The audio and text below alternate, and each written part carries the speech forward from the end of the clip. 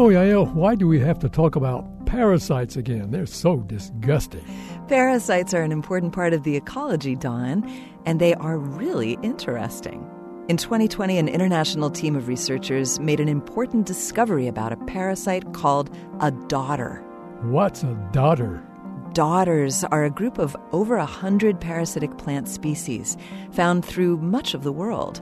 They don't have roots or leaves of their own and live by parasitizing many kinds of host plants.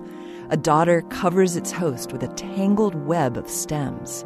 The stems infiltrate their host with tiny tubes that siphon off water and nutrients. The dodder flowers at the same time as its host and produces seeds to begin the cycle again.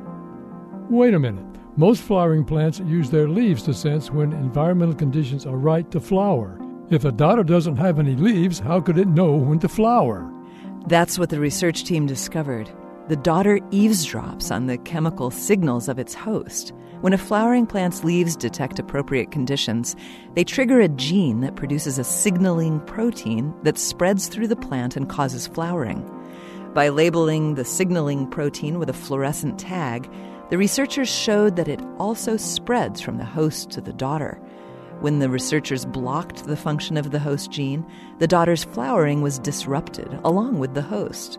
This is the first time a plant parasite has been shown to use its host's biochemical signals. Okay, I admit that parasites are interesting, but I still think they're disgusting. This Moment of Science comes from Indiana University. We're on the web at amomentofscience.org. I'm Don Glass. And I'm Yael Cassander.